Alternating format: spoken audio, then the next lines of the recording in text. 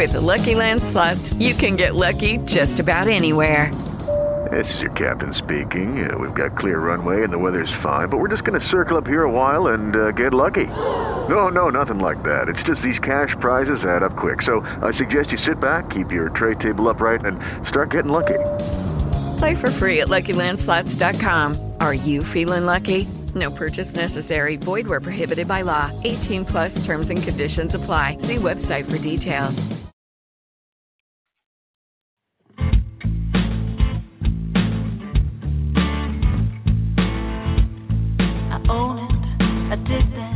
Not proud, but that was me. And when I face it, I take back a little dignity. Not looking for excuses. I just want to be free from power, weakness head on me. Free, free, free, free, free.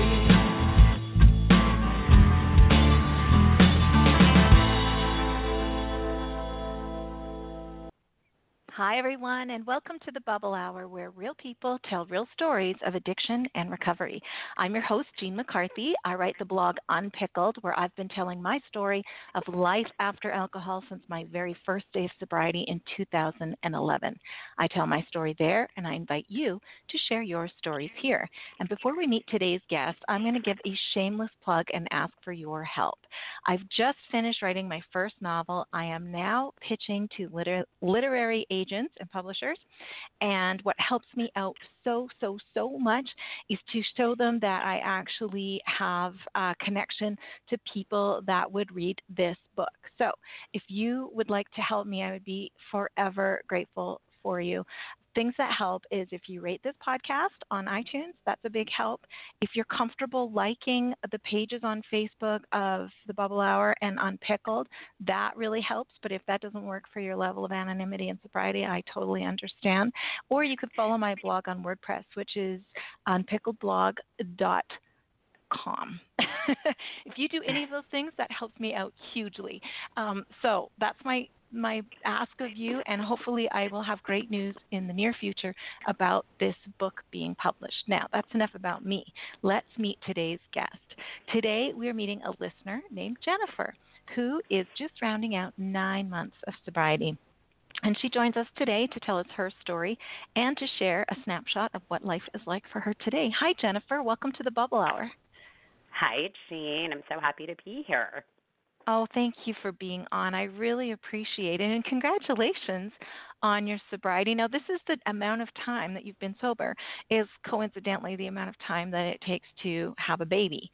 And that I always think is kind of a significant milestone because it's sort of symbolic of new life and, rebirth. And usually by the time we hit 9 months, we're kind of like entering into new levels of awareness. And how are you feeling? Is that how it feels for you? Definitely. It feels like truly at this point, life 2.0 for me. I feel like I am living a new life and just, it's a whole new life for me, truly. That's amazing. Well, tell us about yourself and tell us your story. Okay, so I am 43 years old. I live in Northern California. I am married. My husband and I just celebrated 16 years of marriage on June 7th, and we have 3 daughters. Almost 15, 13, and 8, all darling girls. I'm originally from the Bay Area, actually. I grew up there, born and raised there. I'm the oldest of 2. I have a younger brother. Both my parents are still living, and they still live in the Bay Area. I think a really important part of my story is that my mom's mother, my mom's from El Salvador, and my mom's mother, who I was very, very, very close to, my grandmother, growing up, she was a very smart, very beautiful young woman who was on her way to study abroad in Paris when she was 17 years old, and she describes walking across the street and meeting a young man, and that forever changed the course of her life. She got married. She actually got pregnant got married, moved to the United States. She had a total of 7 kids, and ended up in a very physically, mentally, emotionally abusive marriage. He was an alcoholic. He actually still is. No one talks to him anymore, if that's an indicator of what their life was like. So she, growing up for me, was always giving me the message, you are smart, you are strong, you will never need to depend on anybody.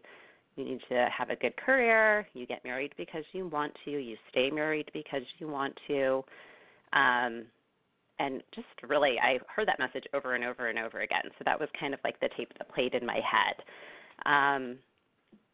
So growing up, as I mentioned, was the oldest. My parents were very blue-collar workers. My dad is an electrician, or was an electrician. My mom was a medical records specialist. And my brother and I were definitely latchkey kids. They were very focused as well on just making sure that my brother and I went to college, had a good job. That was definitely the priority in life. Everything else is kind of secondary, and both of my parents have later on now, several many years later, expressed some disappointment with that. There just really wasn't a lot of family time. It was more like, let's work ourselves to the bone so that we can buy this home, send our kids to college, and then kind of our job is done. Definitely not a lot of emotional connection. Definitely no hugging, no I love you. My dad didn't tell me I love you until I was in my very late 20s. So there was that. I was a complete perfectionist for as long as I can remember. Everything in my life was black and white. And now that I know a little bit about addiction, I can kind of see how that pattern started very, very early in my life. Black and white, perfection, very goal-driven. If I accomplished a goal, I wanted to know what's next. What's next, what's next, what's next. Never good enough, always better, better, better. So as far as alcohol goes, when I first drank alcohol, I couldn't tell you. My family, being from El Salvador, it was kind of like accepted that you gave kids Kahlua and milk. Like that's just what kids had. Everybody drank, and you gave the kids Kahlua and milk. My paternal grandmother drank scotch and milk. And my dad describes, her drink would be out, and I would take a sip of it from a very young age, and she would just laugh. So as far as like first tasting alcohol, that would be, many, many years ago. In high school, I knew that I wanted to be a nurse from the age of 12. My paternal grandmother was a nurse. My aunt was a nurse. I knew that I wanted to be a nurse. My mother really wanted me to be a physician, but I was determined to be a nurse. And so I got all my straight A's, good grades. This is what I'm going to do. I was never good at sports, but I found a love for dance. And so I took ballet and jazz and tap. And again, I really wanted to be the best dancer that I could be. And it's kind of sad looking back on it now, and I still do. I love to dance. But it was kind of a form of self-induced torture. I wanted to be thinner. I wanted to be the best all the time. And so I would just really, that's not good enough. This isn't good enough. So I was dancing 5 days a week. And at some point in my early teens, I figured out I wanted to be thinner. And so I kind of played with abusing laxatives, developed some bulimia, and that kind of went on for several years until my early 20s. So in high school, there really wasn't a lot of drinking. It was kind of drinking here and there until I was about a sophomore in high school. I still was a perfect student, no real, I wasn't like a bad kid or anything. My parents, I got the good grades, so all was well. There was one night in high school, I was a sophomore, and my best friend and I decided to sneak out and go hang out with our boyfriends.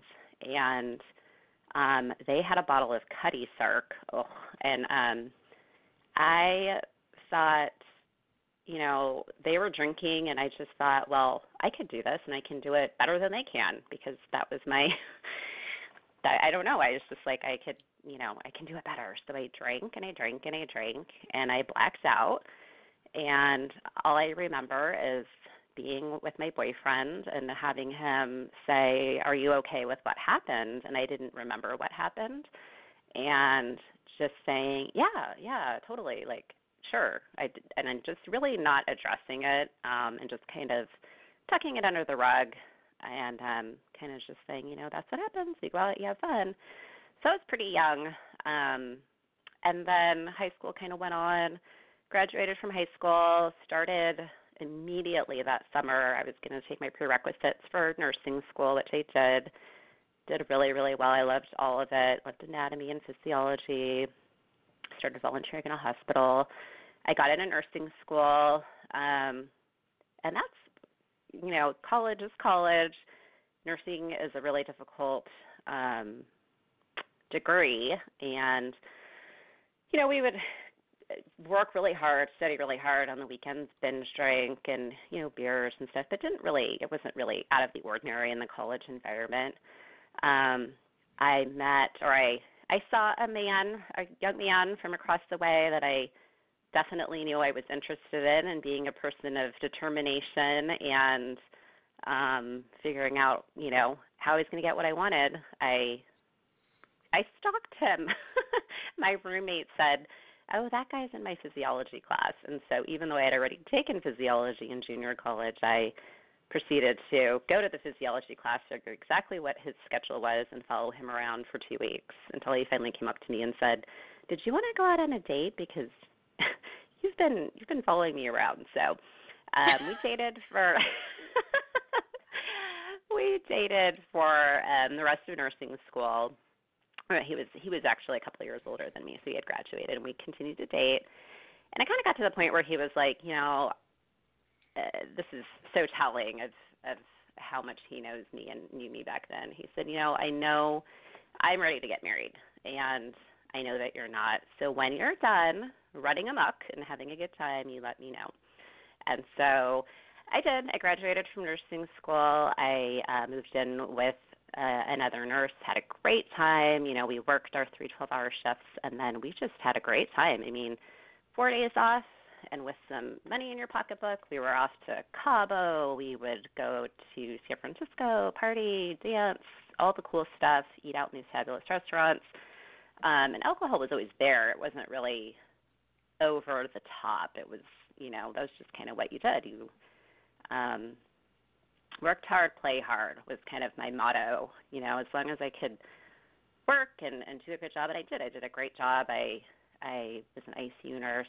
I decided to make a switch from adult ICU to pediatric ICU, which was really difficult. And I look back on it now, and, I was still really young. I was in my early 20s dealing with some really difficult situations, with young children.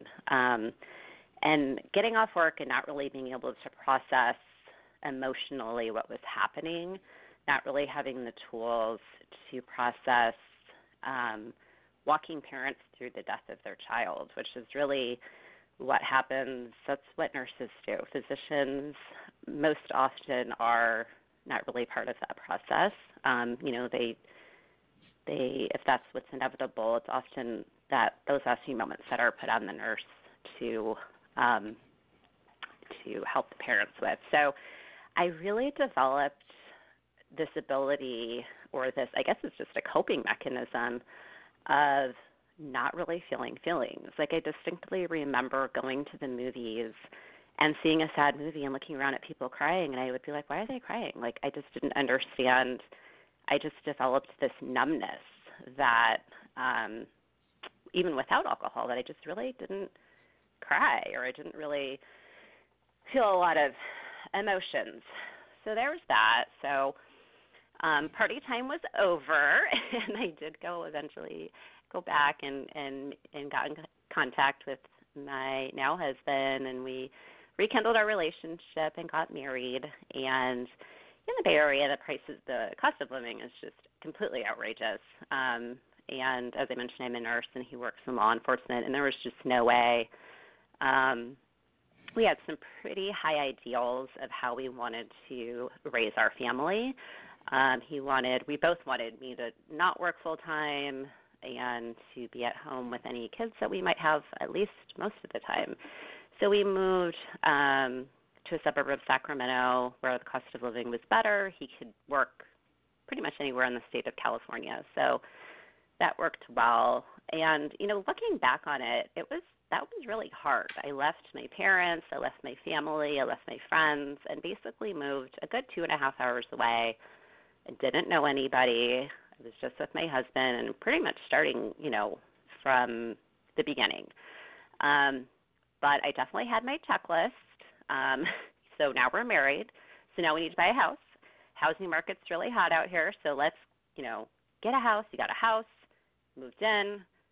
Now I need to get pregnant. So we were married in June of 2003. I was pregnant by October. I got a job here and working as a recovery room nurse. Things were going, all according to my grand plan. So that was, how things were supposed to go. And I made friends with other moms through I know they had a thing at the hospital. It was like a thing where new moms could come and kind of talk about, their woes and their joys of mothering, and just to connect new moms. And a lot of us have continued to maintain relationships, but it always seemed like a lot of the play dates, or quote-unquote play dates, they're babies, I just had a hard time kind of connecting with people. I wasn't really sure how to be myself, and when we had our babies, that was our common bond.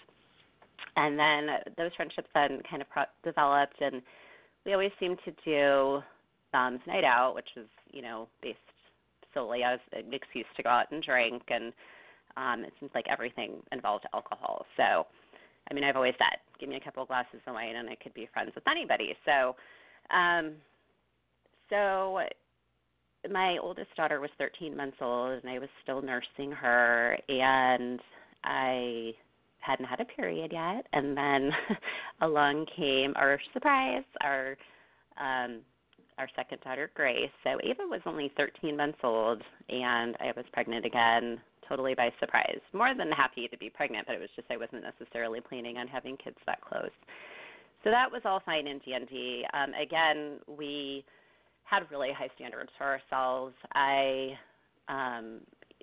My husband was working basically from 6 a.m. to 3 p.m., and then I was working 3 days a week from 12:30 p.m. to 11 in the hopes that the kids would only have to have childcare for a couple of hours, which on paper sounds great, but when you actually do it, you're exhausted. You have these two kids and you're working and no one's really sleeping all that much.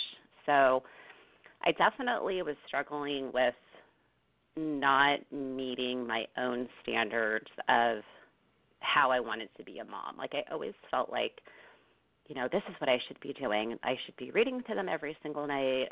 They certainly can't have any sugar or whatever, just these really, my house has to be perfect, all these things. And I was just driving myself crazy. So, we, at that point, alcohol, like we would share a bottle of wine now and again, which seems so foreign, the concept of actually sharing a bottle of wine with somebody, or we would have a glass and leave the bottle on the counter once in a blue moon. It was not a regular thing. And then I decided that I wanted to have another baby, and John was really not all that keen on the idea, but he always kind of says, we both knew that you'd get your way. So I got pregnant in 2009, was really, really thrilled. And about 14 weeks into the pregnancy, I had a miscarriage. And that was really the first kind of a big signpost in my alcoholism. I was just devastated. I was devastated emotionally, and I didn't really recognize that the grief that I was feeling was probably more than then I could really process. In fact, when I knew that I was miscarrying, I had the ultrasound done, and I was miscarrying, and I scheduled the D&C, and I just felt like, well, if I'm not pregnant anymore, then I should just go drink. So, I think my husband he just felt sad for me, and was going to just kind of let that go. So the D&C, and even then, this is in 2009, the doctor was like, in the recovery room, she was telling him she was bleeding a lot, and I'm really not sure why. Well, it was because I was drinking so much for the past couple of days before that. So but I do remember the doctor or the nurse practitioner actually telling me, I said, how am I going to tell my daughters this? They were 6 and 4 at the time, and she said, this is really an opportunity for you to show your daughters that it's okay to cry and it's okay to feel grief. And I always remembered that because it's exactly what I did not do. I was very depressed. I really wasn't processing it at all. So in my infinite wisdom, I said, let's go on a cruise. Like, let's go on a cruise. And so I put all of my effort into planning a wonderful cruise, which she did go on, which of course solved nothing. And on that cruise, I just said, I don't want to go through that again. I don't want to have any more kids. And my husband said, no, we can't end on this note. So I did end up getting pregnant again, and that's why there's that kind of large gap between our daughters. So with her, we decided that we needed a bigger house. So we gained like 1,000 square feet and a pool. And that really, so she wasn't even a year old yet, and I really began feelings of overwhelm at that point. Having this bigger home, these 3 kids, and trying to just manage my home, overwhelm is really the only word that I could describe. I would always feel like when I was at home, there's always something more that had to be done, and I never knew when to turn it off. I mean, my husband would say, Jen, it's 8 o'clock at night. Oh, but I've got to finish this laundry. I have to do this. I have to do that. And I would be so out of touch with my own feelings of physical fatigue or emotional fatigue that I could just press through. And these feelings of, that ability to push through things that had served me so well in other arenas like exercise or what have you really became very toxic to me. And I started to use drinking as like an off button, because of course that's what everybody tells you. That's what moms do. You deserve your wine.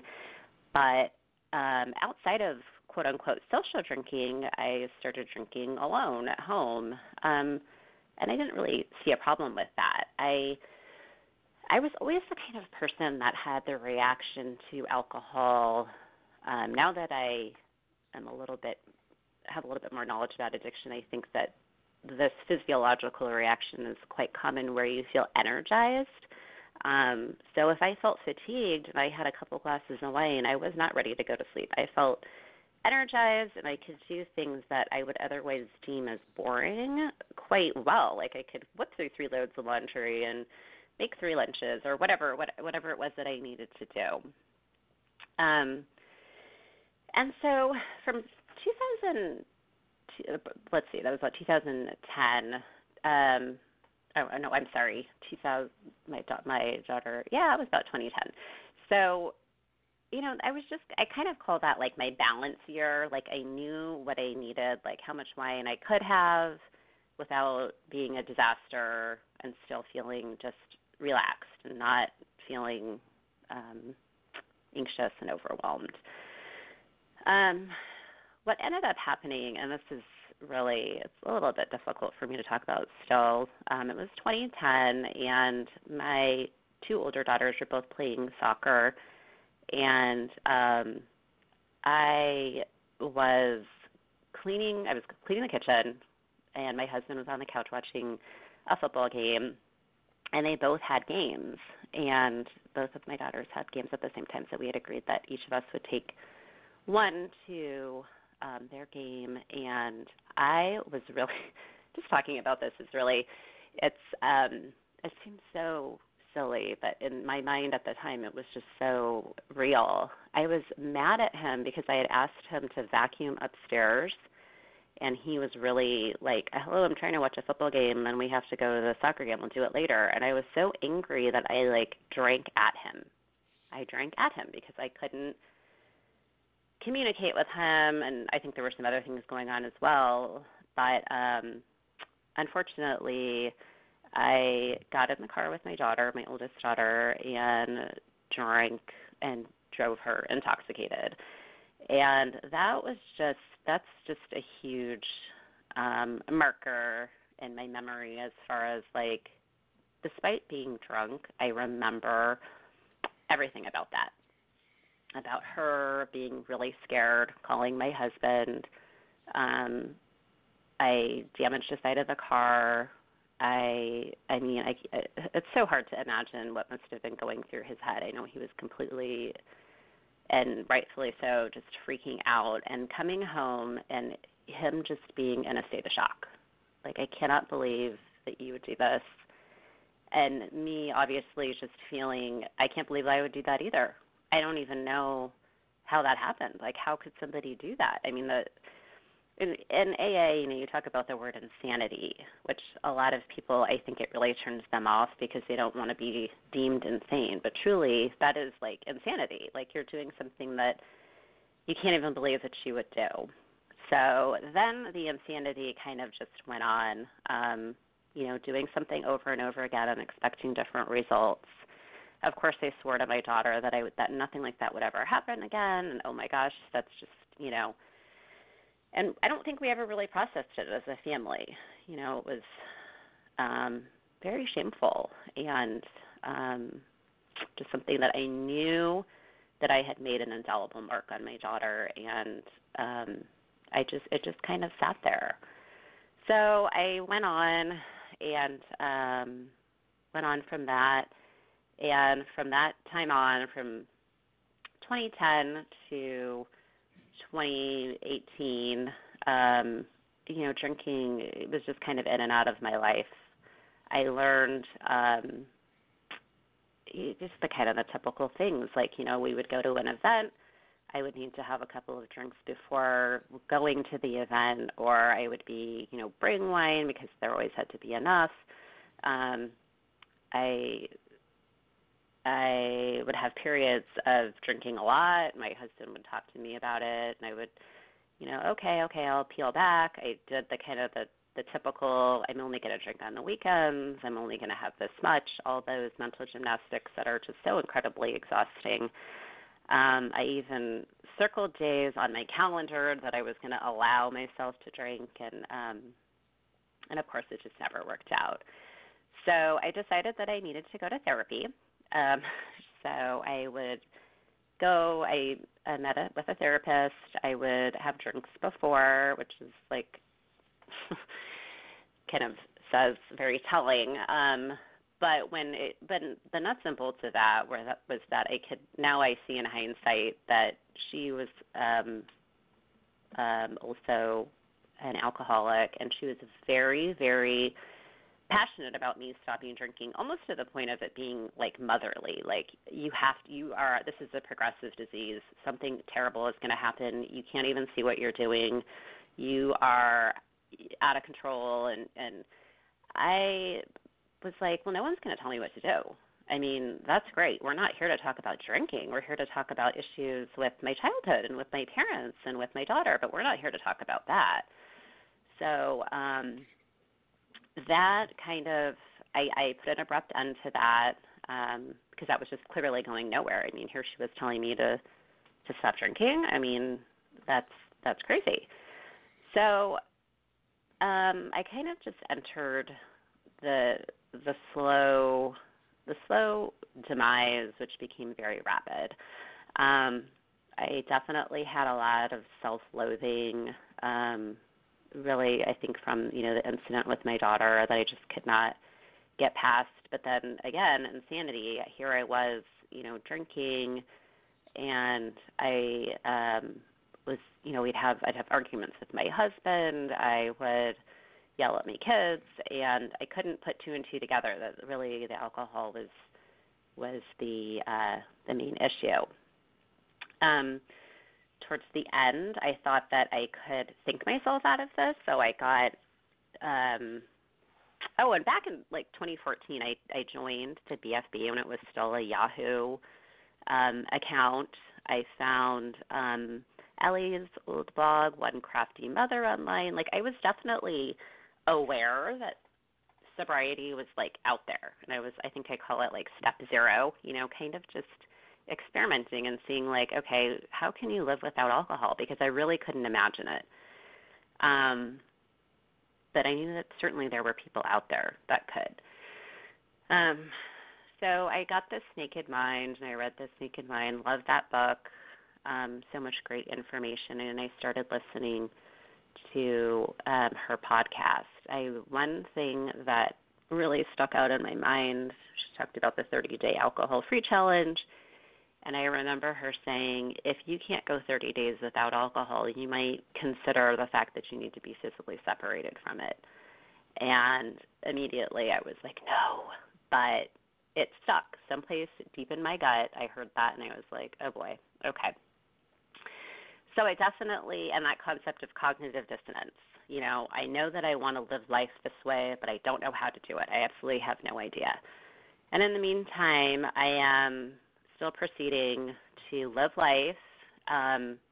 Nobody, we would have parties, we'd go to parties. I don't think people would necessarily say like, oh my gosh, she's a disaster. Like, I would go to work and be fine. But I started blacking out at home, and I sit down, have wine, watch a movie, and pass out. I tried going to AA. That wasn't going to work for me because these people were just simply not like me. I mean, I would listen to their stories and this is just not for me. It's just not for me. And so my parents come to visit every probably like once a month. And I noticed that I was drinking a lot before I knew that they were coming. And they began to see a pattern and called me out on it, and I was livid. I was absolutely livid. No one is going to call me anything. You're not going to tell me I'm this, blah, blah, blah, blah, blah. So in turn, I would call them to hash out resentments with them while I was drinking, which was, of course, very productive. I have always been into physical fitness, exercise, sometimes to the point of using it as a way to punish myself. But in those couple of years, I gained, mostly towards the end, I gained 35 pounds. I'm only 5'2". I started to develop hypertension. I had to go on high blood pressure medicine. I had to have a big abdominal surgery. I had a hernia and some other things going on. And I knew that the recovery was going to be a lot of not able to exercise. So you're taking away like the one thing that I am maintaining my undiagnosed depression with. And so I was very, very paranoid about that. And so I told my doctor, and she goes, okay, we'll put you on this antidepressant. Keep continuing to drink, and not really knowing why the antidepressant wasn't working. So I had the surgery, and that was just really, really difficult, being pretty much stuck in a chair, not able to move, and I just couldn't sit still, but I had to sit still, so I just was going to go out of my mind. Taking pain medicine and still drinking, and I was just a disaster. So I was just really unable to just get off the hamster wheel. I got recovered from the surgery, and had another incident of drinking. I went out to lunch with a friend. We had wine together with lunch. I had drank before. I had a daughter to pick up at school, and that's my youngest daughter. I picked her up, and as she got in the car, and she just said, "Have you had wine?" She's only 8 years old. So I came home that day, and my poor husband he just put his foot down. He said, "That's it. I'm done. You have got to get control of yourself." I think, now he acknowledges how much codependence is going on, enabling, but he said, you just can't drive the kids anymore. I can't allow that to happen. I work in law enforcement. This is insane. Like, you and I are both mandated reporters, and you are putting our children's lives at risk. So I'm forbidden from driving my kids. So what does that mean for me? Oh, I can drink all I want. I mean, I was so humiliated by the fact that my in-laws, who live probably 15 or 20 minutes away from me, had to get up at 6:30 in the morning because my husband was already at work to come pick up my kids and bring them to school. That was beyond shameful and humiliating. So to deal with it, I drank. A couple of days into that routine, I just called my mom, and I just said, I need help. I can't, I don't know what to do. I can't not drink, and I can't continue. I was thinking about how my family's life would be better without me, and just, going down that path. And my husband finally got on the phone and was like, okay, I found a rehab facility for you. They have a bed for you. Pack your stuff. Let's go. Like, I don't know what, this feeling of just not knowing where else to go. And so now he describes dropping me off there as like the most helpless that he's ever felt. He's like, I didn't want to leave you there, but I knew that I had no other choice. And so I stayed there for 2 weeks, and it was, I'm just so grateful to have had that opportunity. I don't think anybody ever says, gee, when I grow up, I hope I can be an alcoholic and go to rehab. But it was 2 full weeks of, first of all, as I mentioned, what Annie Gray said in the podcast, of truly being physically separated from alcohol and really being able to evaluate and focus just on alcohol as a symptom, and really what was going on with, inside of me. What was all this? What was everything that I was thinking that alcohol was the answer to? And when I was inpatient, my parents actually came. They had a family night, and my mom, I remember her crying, saying, I can't believe that with these beautiful girls that she would do something like this, that she cannot stop drinking for them. And what I learned, Jean, in the rehab and over the past 9 months is that sustained sobriety comes from me wanting to do it for myself.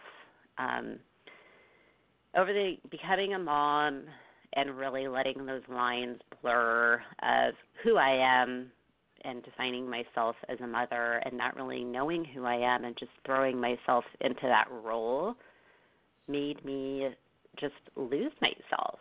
And so realizing that I am worthy of sobriety, that I pray that I can, someday, and I will never forget my counselor saying this, you're raising these beautiful girls to leave you. They're going to be adults. And so if you don't believe that you're worthy of recovery, it's not going to be something that's sustained. And the other, nugget that she told me that I try to tell myself every day is she said, you just have to remember the triangle. The top is God and sobriety. Next is your marriage. Then comes your kids. Everything else is after that. And that was really powerful for me. So I spent 2 weeks there. My darling husband made it work for 2 weeks. He just said, you stay here as long as you need to. I will figure this out. He continued to work, figure out how to get the kids around and everything. So that was all wonderful. I came home. I did 2 weeks in an intensive outpatient setting. And yeah, I was scared. I was scared to come out of this little bubble and back into real life. So I went back to work. No one knew why I was gone, except my close family. All my coworkers, even to this day, are just they kind of just looked at me and, what happened? So yeah, so that was back in October, and now I really appreciate your term patchwork recovery, because one of the big things I think about what originally turned me off about going to AA meetings was, feeling like those people and me, and I'm not that. And now I realize that a lot of that is my addictive brain telling me that I'm different, telling me that I'm special. So AA has actually turned out to be a wonderful program. I have a sponsor. It took me several times of asking women to actually nail down a sponsor, and it wasn't. A lot of it was scheduling. I have a weird work schedule. A couple of women were like, I'd love to, but I have too many sponsees, and that that character. That's a plus. I was determined. I was determined to find somebody, and I finally did. And, she lives a different life than me. She's younger than I am. She doesn't have kids, but we worked the steps together. And I can honestly say that what is different for me after so many years of sort of dancing with the idea of sobriety is I truly surrender. My surrender and my willingness have been so imperative in maintaining my sobriety and finding joy in it, and not feeling like this is something that's being taken away. I truly look at the word surrender as a beautiful thing. I think the old me would say, never surrender. I never surrender to anything. I am not powerless over anything. But now that I have explored that concept in sobriety of what it means to be powerless, what it means to surrender, I am truly powerless over mostly everything. And that is actually a wonderful thing. I don't need to control everything that's happening around me. I don't need to have my daughters do chores and run around behind them and make sure that they're doing it right. Raising them to be adults and accepting that powerlessness of I am your mother, I love you, I'm here for you, and guide them and listen to them. But really, the adults that they become is not something that I am in control of, has been incredibly freeing. I just this past couple of months started sponsoring women, and I now see why people are so, I always used to hear, like, the joy of working with another alcoholic. I don't get that. But I think feeling so happy and so grateful to be where I am, I want to share that with other women. And after thinking about it and praying about it, that's why I emailed you. I've heard so many guests on your show say things that I knew took so much courage to say, and I heard them, and they really spoke to me, and I just want to make myself available as a vessel for somebody. If somebody's in that place that they're ready to find sobriety or ready to explore it, I want to be supportive in that way. I think that's really the scoop of my story. Thank you, Jennifer. Well, I want to talk a little bit more. I'm also thinking of those listeners that are maybe at the sober curious stage, at the research stage. They're thinking about quitting, or maybe they've quit, but it's not how they thought it would be. So I want to dig in a little bit to your experience in rehab, both inpatient and outpatient, because you did both, right? Did I understand that correctly? Yes. Okay. So for some people, the good old Amy Winehouse song, like rehab, no, right? And it seems like, the ultimate shame or the ultimate punishment. The more I do the show, I've heard lots of people talk about it as being a really wonderful experience. And for many people, it's the first time in their life where they've truly looked after themselves. What were some of the positives that you experienced in your 2 weeks in rehab? I would say, I can definitely see that the first, time to look after yourself. Absolutely.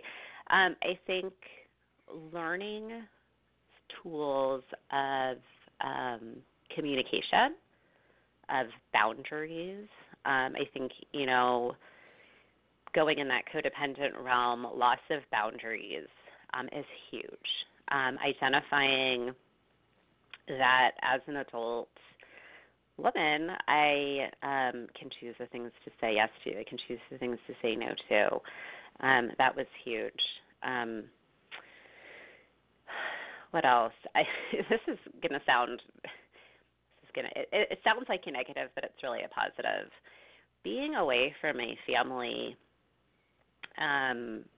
for that period of time really changed my view of how blessed I am to have a wonderful husband and have wonderful daughters and be able to live a pretty nice life. One of the other huge positives that I took away from that 2 weeks, because it wasn't just an alcohol-based rehab, there were different varieties of drugs and people who had been there several times. I think both personally and professionally, it took away a lot of the judgment that I have of or may have had in addiction. I think that in medicine we see people in addiction and judge them. Oh, here she is again, or what have you, or gee, I'm not like that guy under the bridge. Well, I think that you can look around and really see the progression. It's there. It's possible for everybody, myself included. I mean, I was on a trajectory that was simply not going to end well. So I think it gave me a lot of humility, and that's a humility that I strive to keep on a daily basis, that there, in AA we say, yet is you're eligible to. I don't separate myself from anybody in addiction. I think that it is the great equalizer. They say Yale or jail, and I heard that from somebody in rehab. One of my counselors, I was talking about how, life looks good on the outside, and he said, I've done this for such a long time, and I have to tell you that the worst cases of addiction that I've ever seen are behind the gates, because you have the means to keep your addiction going, and you have people to cover for you, to enable you, and just to live in denial. So behind the gates, you mean wealthier people that live? Yeah, like living in a gated community. Yeah, mm-hmm, yeah. Mm-hmm. Which ironically I do, and he didn't know that. So, those old timers, they have a way of hitting home. Exactly. So I think the gift of for me, humility, that I,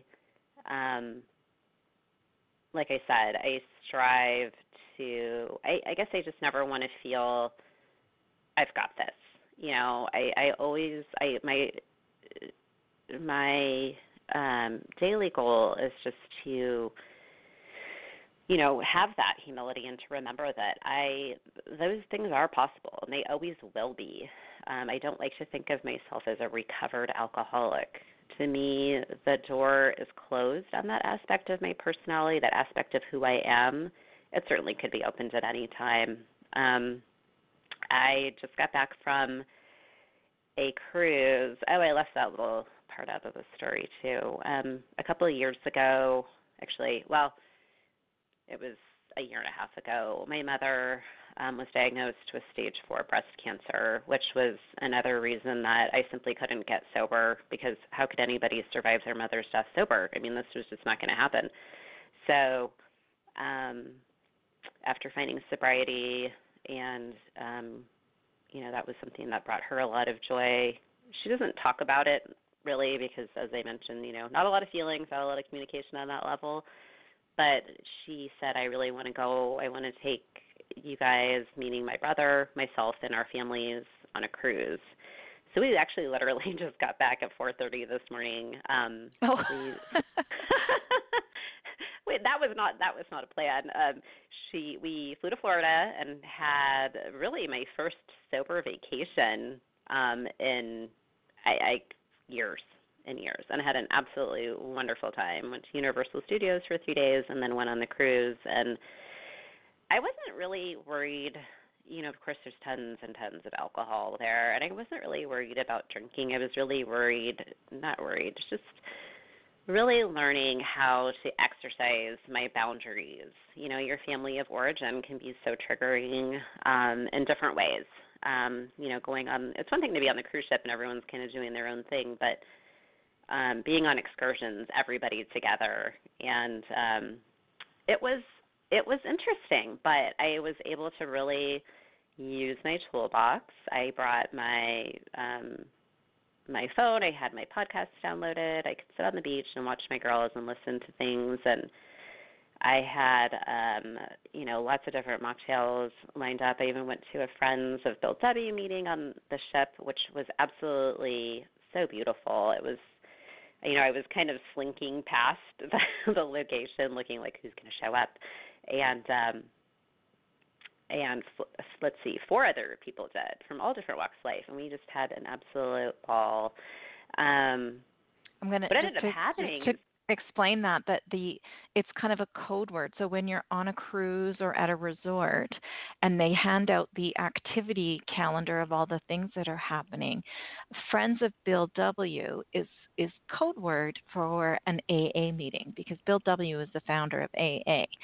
So if you are on vacation somewhere and you're feeling super triggered, look for that, or go to the front desk and say, is there a Friends of Bill W. meeting? Because that is code word for an AA meeting. And for someone who has never been to a meeting before, what an opportunity, right, to go and do that. But also for someone who's in a program, what a gift to be able to have it with you wherever you're going. Absolutely. It was just so reaffirming. I wasn't feeling triggered to drink. It was just really, it's just like that feeling of community, being with your people. You just feel like, this person gets it. You despite, like, externally, we all look so different and we all have different stories, but we all have that connection. It was just so wonderful. That's lovely.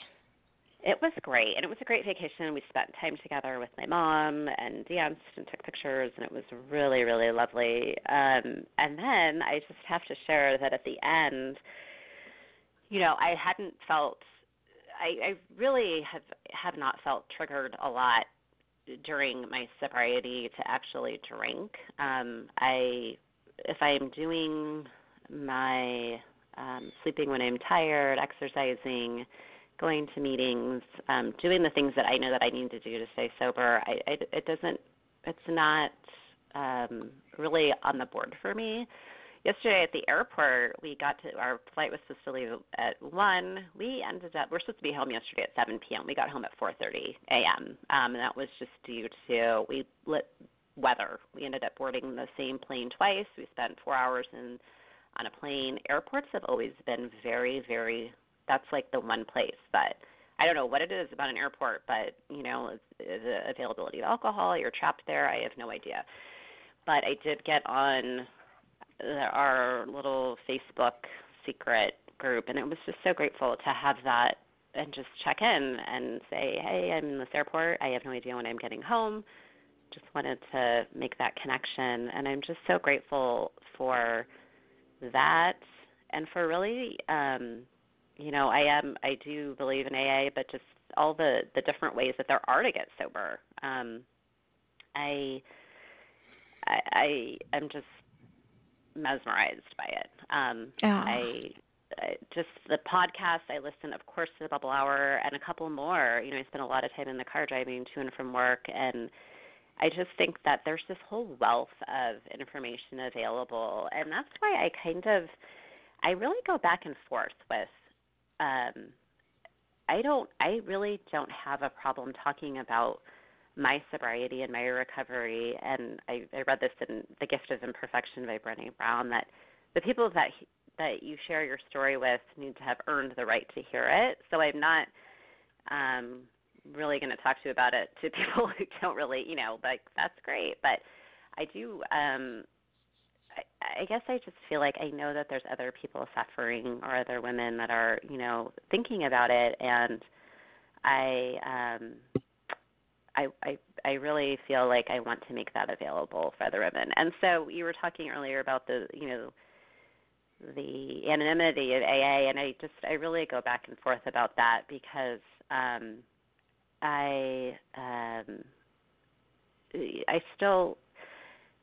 want the stigma to go away. I want that to just be more accessible for people, because I really do think that if I could go back and talk to that person that was drinking alone at home and wondering what was wrong with her, and I could show her that this life is possible and this life is beyond, they used to say beyond her wildest dreams, and I would say, yeah, right, ha, ha, ha, but it really is. I mean, the repair that I have had in my relationship with my daughters has been phenomenal. My oldest daughter, we danced on the ship. We talk all the time, and this is something that has been a process.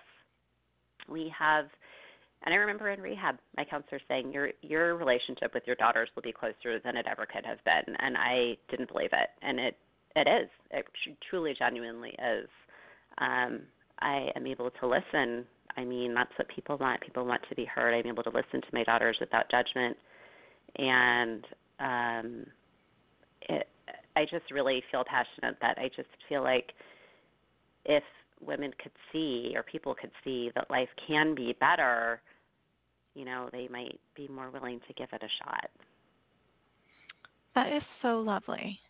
I can hear just in your voice the joy that you have in recovery, and I feel like that's one of the most important reasons why we do this show, is to break that stigma, as you were saying, of thinking like this is going to be a life of lack and of disappointment and of restriction and all of these negative things that we think are going to happen when we give up alcohol. And once we get some new habits formed and just catch our stride again, we really are able to experience joy that we kind of lose when we're lost in addiction. Don't you think that really it's the return of joy that makes it so worthwhile?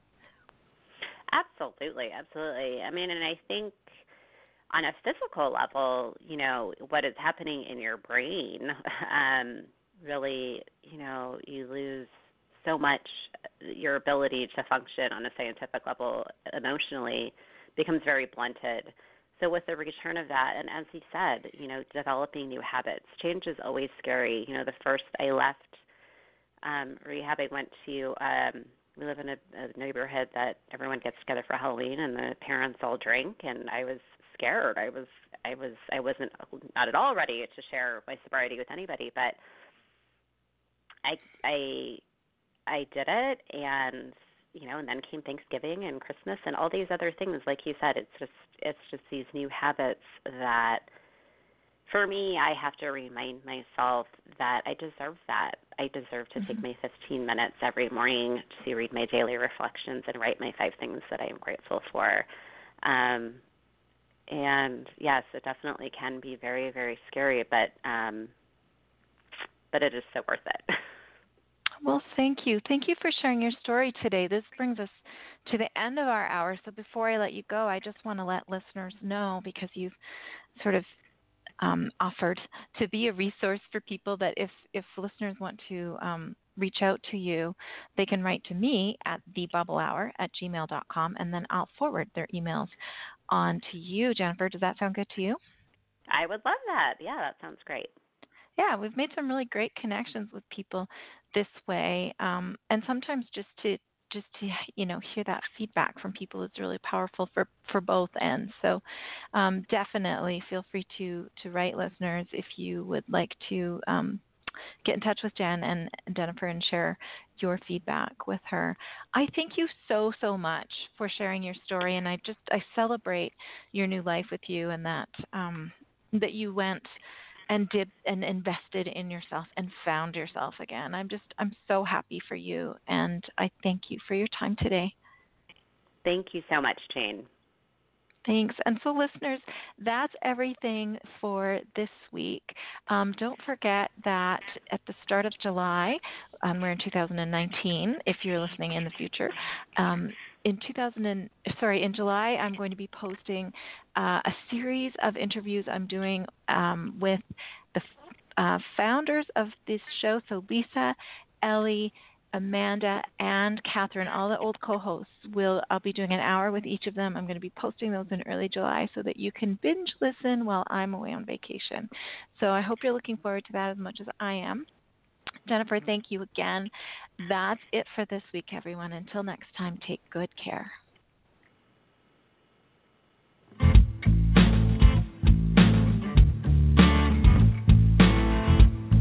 I own it, I did that, not proud that that was me. And when I face it, I take back a little dignity, not looking for excuses. I just want to be free from the power weakness had on me. In a dark corner is where shame likes to hide. Oh, you think you're strong just 'cause you keep it all inside. It just stays and waits there to rob you of your pride. Turn the light on, you can shine. When you say, oh, I did that, not proud that that was me. And when I face it, I take back a little dignity. I'm not looking for excuses, I just want to be free from the power head on me.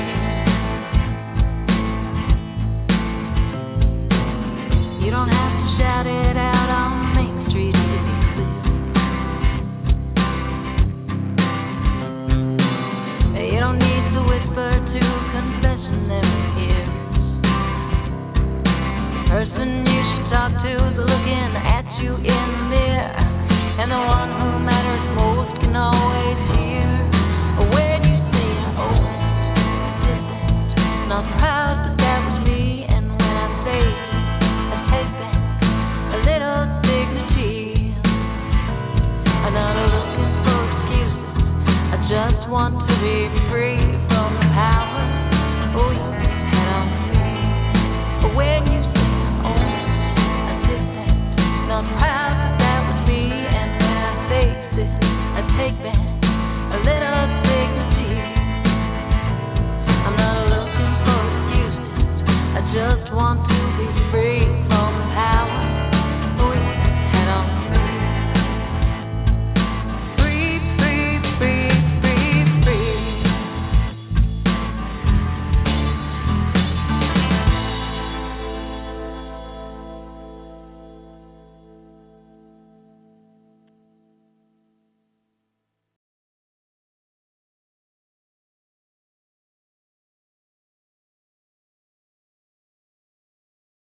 With the Lucky Land Slots, you can get lucky just about anywhere. This is your captain speaking. We've got clear runway and the weather's fine, but we're just going to circle up here a while and get lucky. No, nothing like that. It's just these cash prizes add up quick. So I suggest you sit back, keep your tray table upright, and start getting lucky. Play for free at LuckyLandSlots.com. Are you feeling lucky? No purchase necessary. Void where prohibited by law. 18+ terms and conditions apply. See website for details.